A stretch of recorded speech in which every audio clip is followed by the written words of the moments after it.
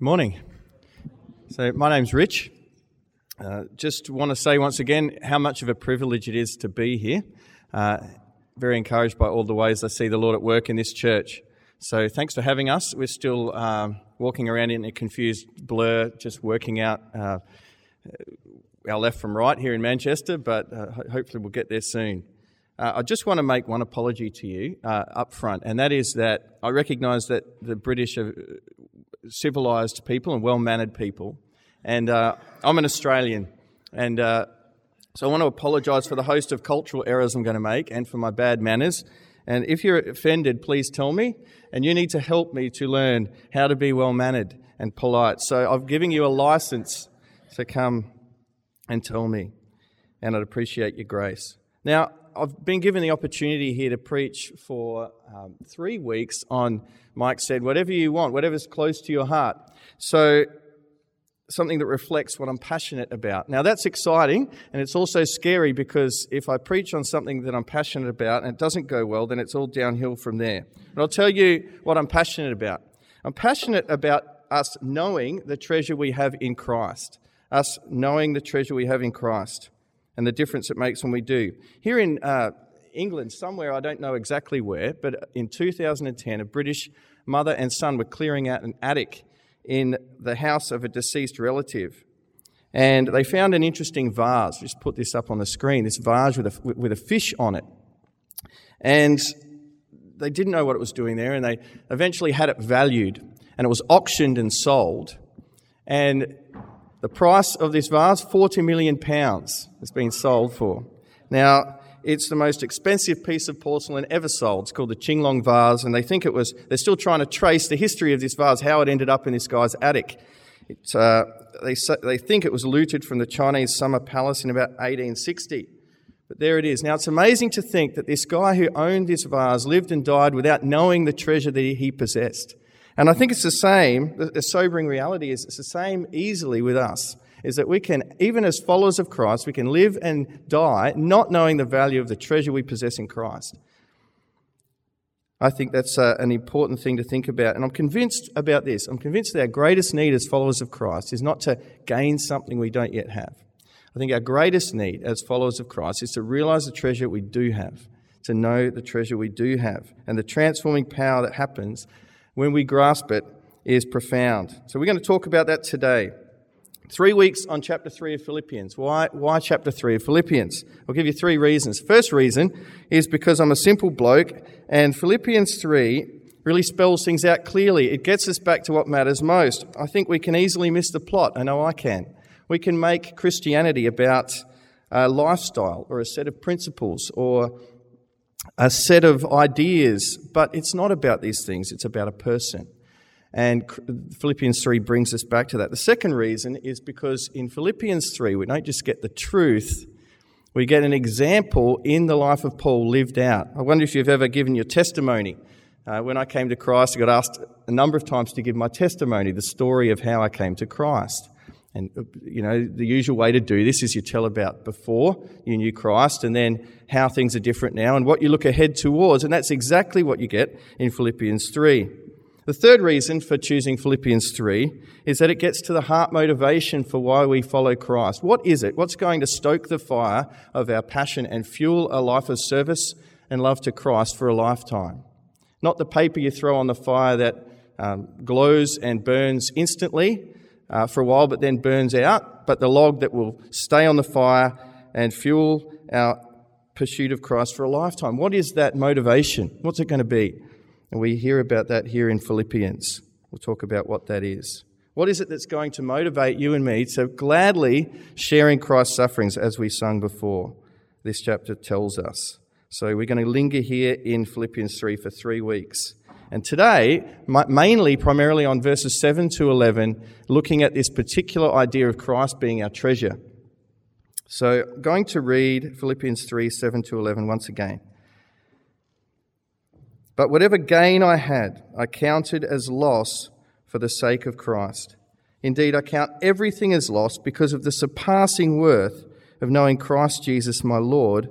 For his sake I have suffered the loss of all things and count them as rubbish in order that I may gain Christ and be found in him, not having a righteousness of my own that comes from the law, but that which comes through faith in Christ, the righteousness from God that depends on faith, that I may know him and the power of his resurrection, and may share in his sufferings, becoming like him in his death, that by any means possible I may attain the resurrection from the dead. So if you're a note taker, here are 3 sections for this message. The first one would be where your treasure is. The second point would be the surpassing worth of knowing Jesus. And then the third section would be when you've found the treasure. What happens when you've found the treasure? So where your treasure is, the surpassing worth of knowing Jesus, and when you've found the treasure. Let's pray together and we'll look at this text more closely. Heavenly Father, thank you for your word. We think about what it says in Psalm 19 about your word. It's perfect and it revives the soul. It's trustworthy, makes wise the simple. It's right and gives joy to the heart. It's radiant, gives light to the eyes. It's pure, it endures forever. And we're warned by it. And keeping your word is great reward, and it's sweeter than honey. And Lord, we need your word for all of these reasons. Please transform us today by your word that's living and active. And may we see Christ as, Lord Jesus, as you are, the great and infinite, eternal treasure to pursue. And we pray that we would do that. In Jesus' name, amen. What would you say you delight in most of all? What satisfies you most? What do you enjoy pursuing the most? Another way of talking about the thing that we delight in the most is our treasure. Now, when I think about this image of treasure, I think about this fairly recent movie, The Hobbit, and I think about this dwarven King Thror in his, under the mountain with his just ridiculously vast caverns filled with gold, and he's obsessed with these and he's consumed by them. His life is wrapped up in these things.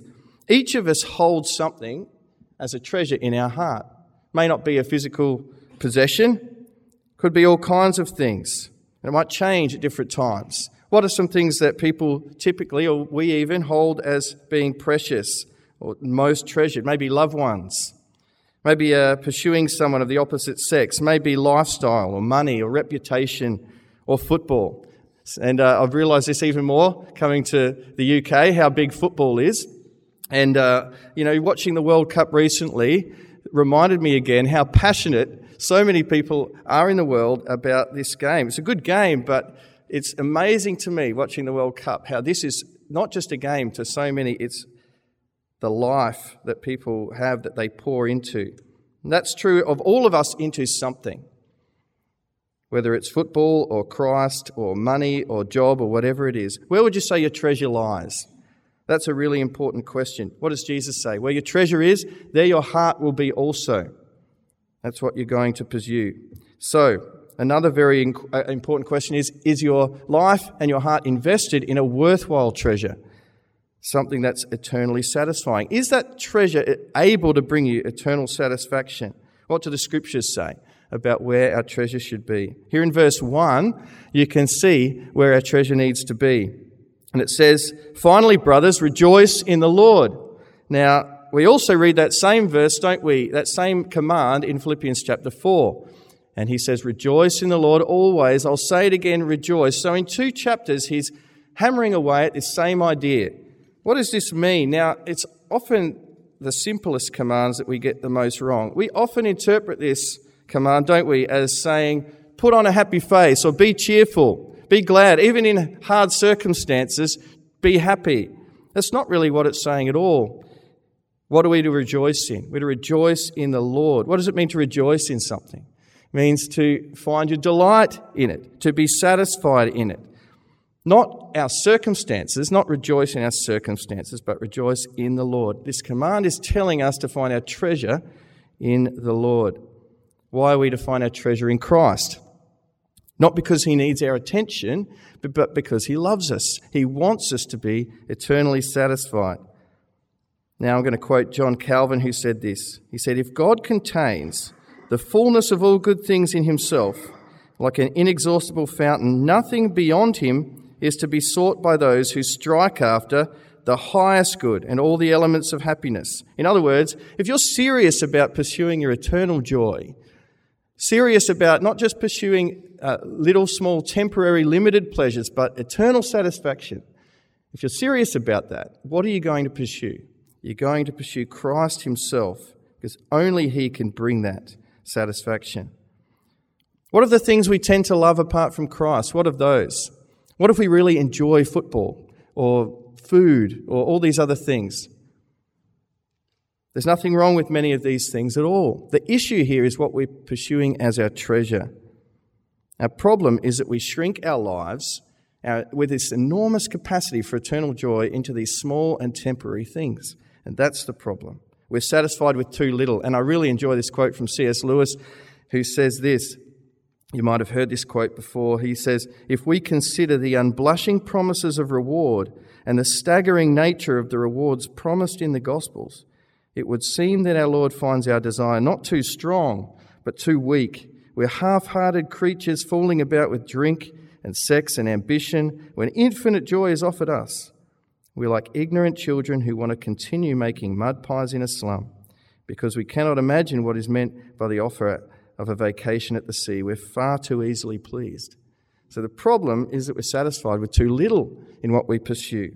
We're not pursuing enough satisfaction. If we were, we would seek after the ocean, not just the drops in the bucket, and that ocean of satisfaction is Christ.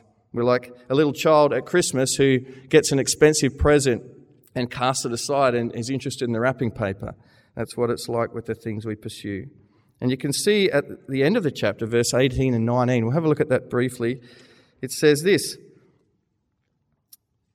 "I have often told you now, and now tell you, even with tears, many walk as enemies of the cross of Christ. Their end is destruction, their God is their stomach, and their glory is in their shame. Their minds are set on earthly things." You see, a mindset that's focused on earthly things is self-destructive, and it brings misery. And it's a tragedy when people created in God's image would just give themselves to live for eternal things. A tragic waste. And the Lord calls us to something so much better. So why is it? Why is it that so often I see in my heart this propensity to pursue earthly pleasures and find my treasure in these things? Why is that? I see my sin more clearly here than anywhere else. Why is it that I run after things when they bring me misery? Well, clearly the issue is this, is that I've forgotten the treasure that I have in Christ. So we need to know that treasure. So second point here, the surpassing worth of knowing Jesus. I really enjoy Test cricket. I've always enjoyed it. And as a child, being Australian, I wanted to wear the baggy green. My dream was to score lots of Test runs for Australia. Now, one of my childhood heroes was Greg Chappell. I don't know if you've ever heard of Greg Chappell. He used to captain Australia. And he averaged around 53 runs an innings. And that's a really impressive average. All the greats, the greats will average over 50. And of the top 10 Test batsmen of all time in their average in innings, none of them get above 60. You'll be pleased to know that 4 of those top 10 are English cricketers. And none of them get above 60 except for one. Now, we'll put a picture up here. I wonder if you know who this guy is. Anyone know who that is? Exactly. So there was a batsman in the 30s and 40s called Don Bradman who averaged 99.9 runs an innings. Now, why am I telling you this? I'm not boasting about an Australian cricketer. What I'm doing, well, maybe a little bit. What I'm doing is making this simple point that compared to an average of 99.9, an average like Greg Chappell of 53 doesn't look all that impressive anymore, does it? It looks pretty mediocre. And the point is this, that when we might be impressed with some things, we might be impressed with some pursuits, but when we hold them up in comparison with what is surpassingly great, they start to look mediocre. And this passage here tells us that this is the way it is with Christ. There are a lot of pursuits in this world we might find compelling and wonderful, but if we truly grasp the worth of Christ and hold these up against Christ, these things in the world, then they look very bland indeed. Have a look at verse 7 and 8.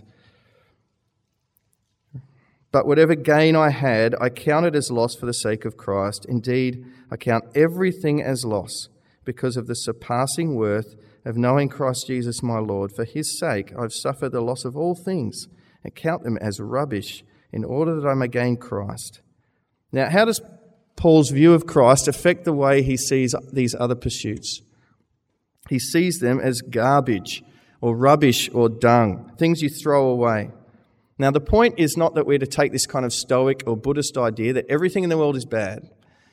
What we're talking about here is where we find our treasure. And if we make these things our treasure, then it's choosing the rubbish. It's pursuing rubbish. So much so that for Paul, former pursuits are just a waste for him, a complete waste. And you see, he calls them loss or damage. They did more harm than good. When I was a teenager, I cast aside my cricket dreams for a while and poured my dreams into sporting glory and in basketball. This is the sport I played. And so I played hard and I practiced a lot and I tried to get into better teams. Now, what do I have to show from my basketball career? I'll tell you, every day I'm reminded of the trophies I won in basketball. I'll tell you what those trophies are. A bad back, a painful ankle, 2 bad fingers, and a broken hand. That's the back and the ankle particularly, a daily reminder to me of what that pursuit gave me. I'm drawn back to this passage here when I think about that. And for Paul, when he looks back on the things he did pursue, his righteousness coming from his performance and being the best Jew he could be, being the most religious and devoted Pharisee he could be, he looks at it all and it's rubbish to him. It's loss. It did more harm than good. And when held up against the treasure of Christ, it's worthless. And you can see here, what's the one treasure worth gaining above all others? Verse 10, that I may know him, that I may know Christ. That's the one priority that in the end matters. And compared to this, every other treasure is worthless. Wealth, success, the perfect spouse, great career, a life of entertainment, comfort, ease. We're not made for any of these things, but we're made to delight in Christ. And what's the one priority that the Lord esteems above all others? Jeremiah 9:23, great memory verse. This is what the Lord says. Let not the wise man boast in his wisdom, or the strong man boast in his strength, or the rich man boast in his riches, but let him who boasts boast in this, that he understands and knows me. Now, what are you tempted to boast about? Or, if you don't have it, what are you tempted to envy in others? What does the Lord say? We are to, the one thing in the world truly worth boasting about, it's truly worth glorying in. It's to know God in the person of Jesus Christ. That's the one thing esteemed by God, one pursuit that he highly esteems. Not just knowing about God, not just knowing a lot about the Bible, but knowing him. We're talking about a relationship, a personal kind of knowing. Now, a couple other verses in Philippians 3 speak of this same idea. Have a look at verse 3.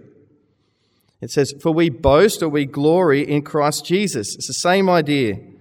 He's our treasure. We glory in him. He's the thing we value most. Verse 20, our citizenship is in heaven, and from it we await a Saviour, the Lord Jesus Christ. Now, what is it about the resurrection that's so exciting? What is it that's most exciting about our hope of Christ's return?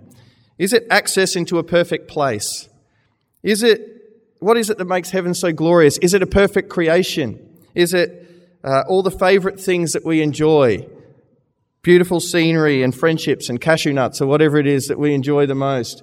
What is it that we're going to look forward to the most? We eagerly await a Saviour from there. It's this person, Jesus Christ, this one being of infinite beauty and joy and glory that we'll share in.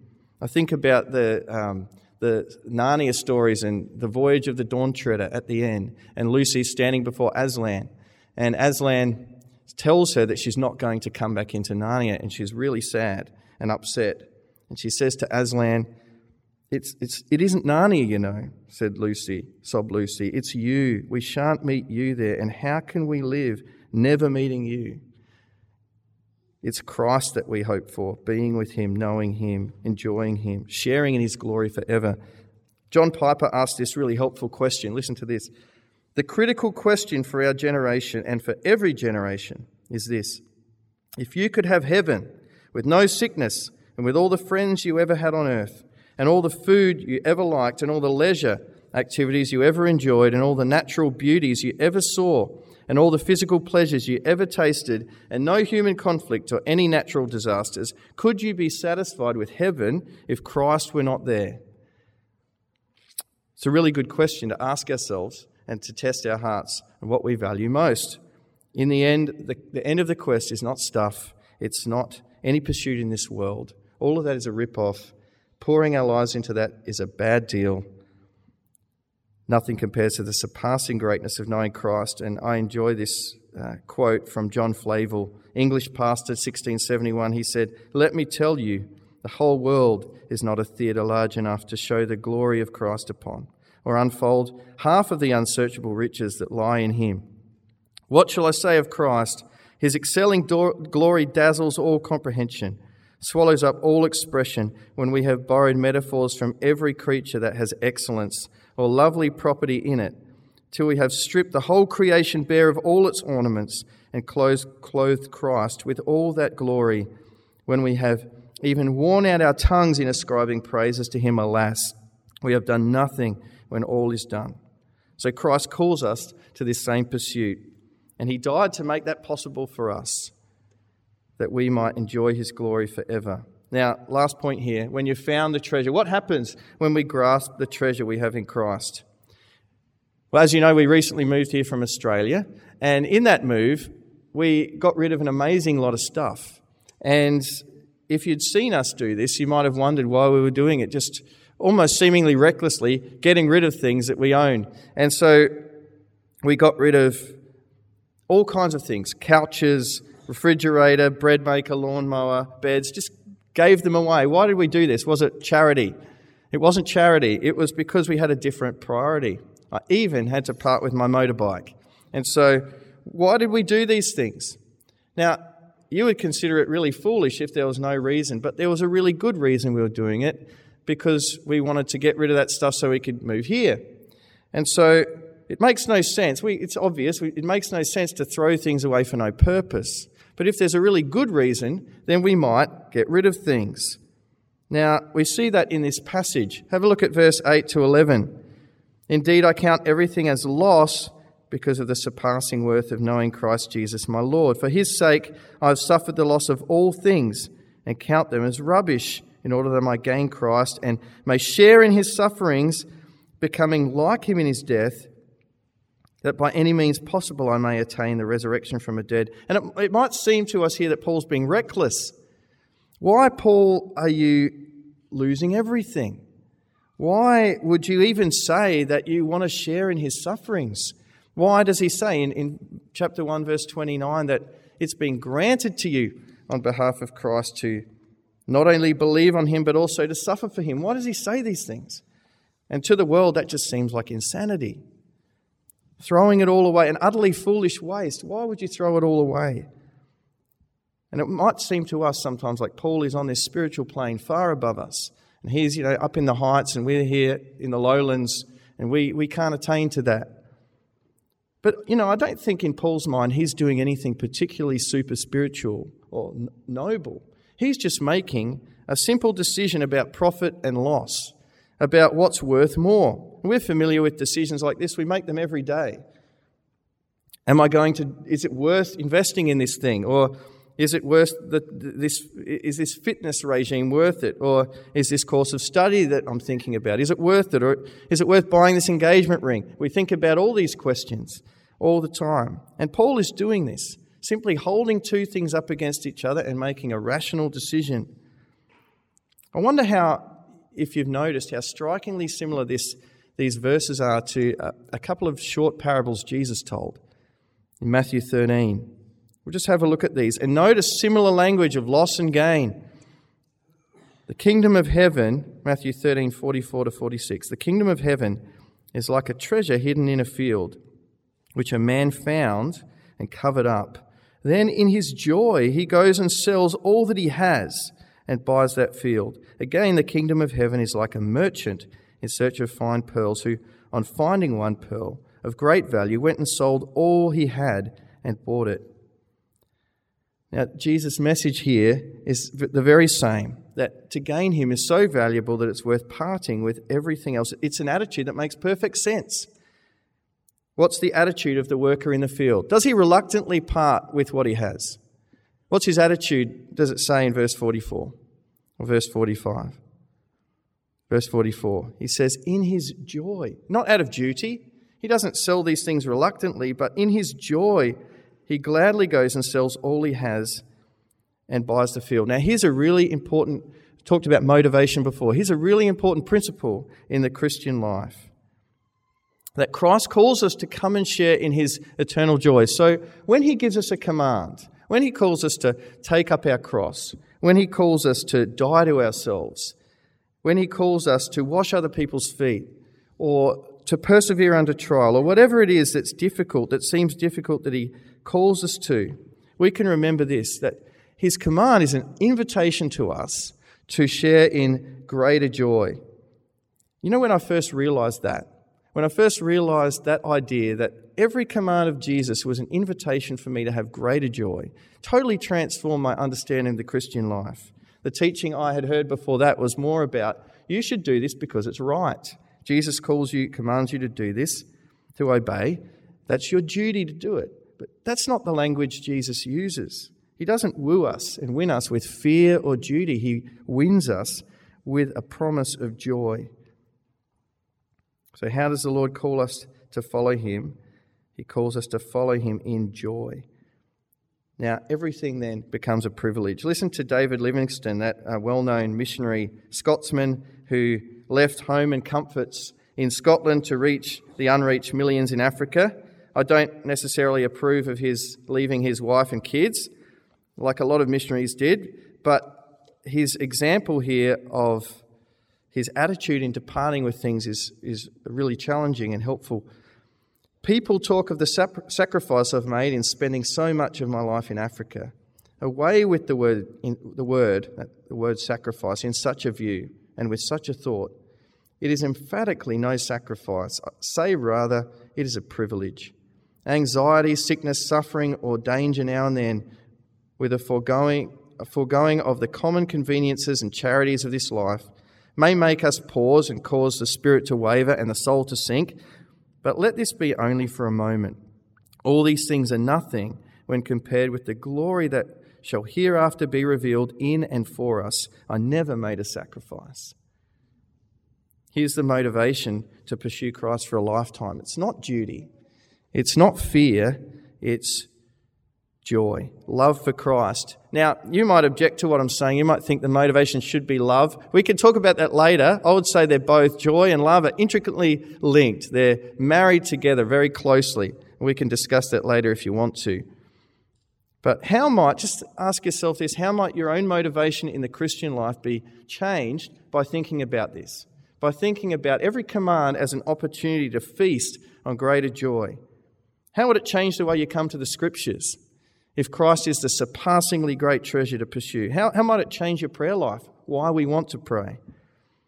How might it change your interactions with people? How might it change the way you use your time?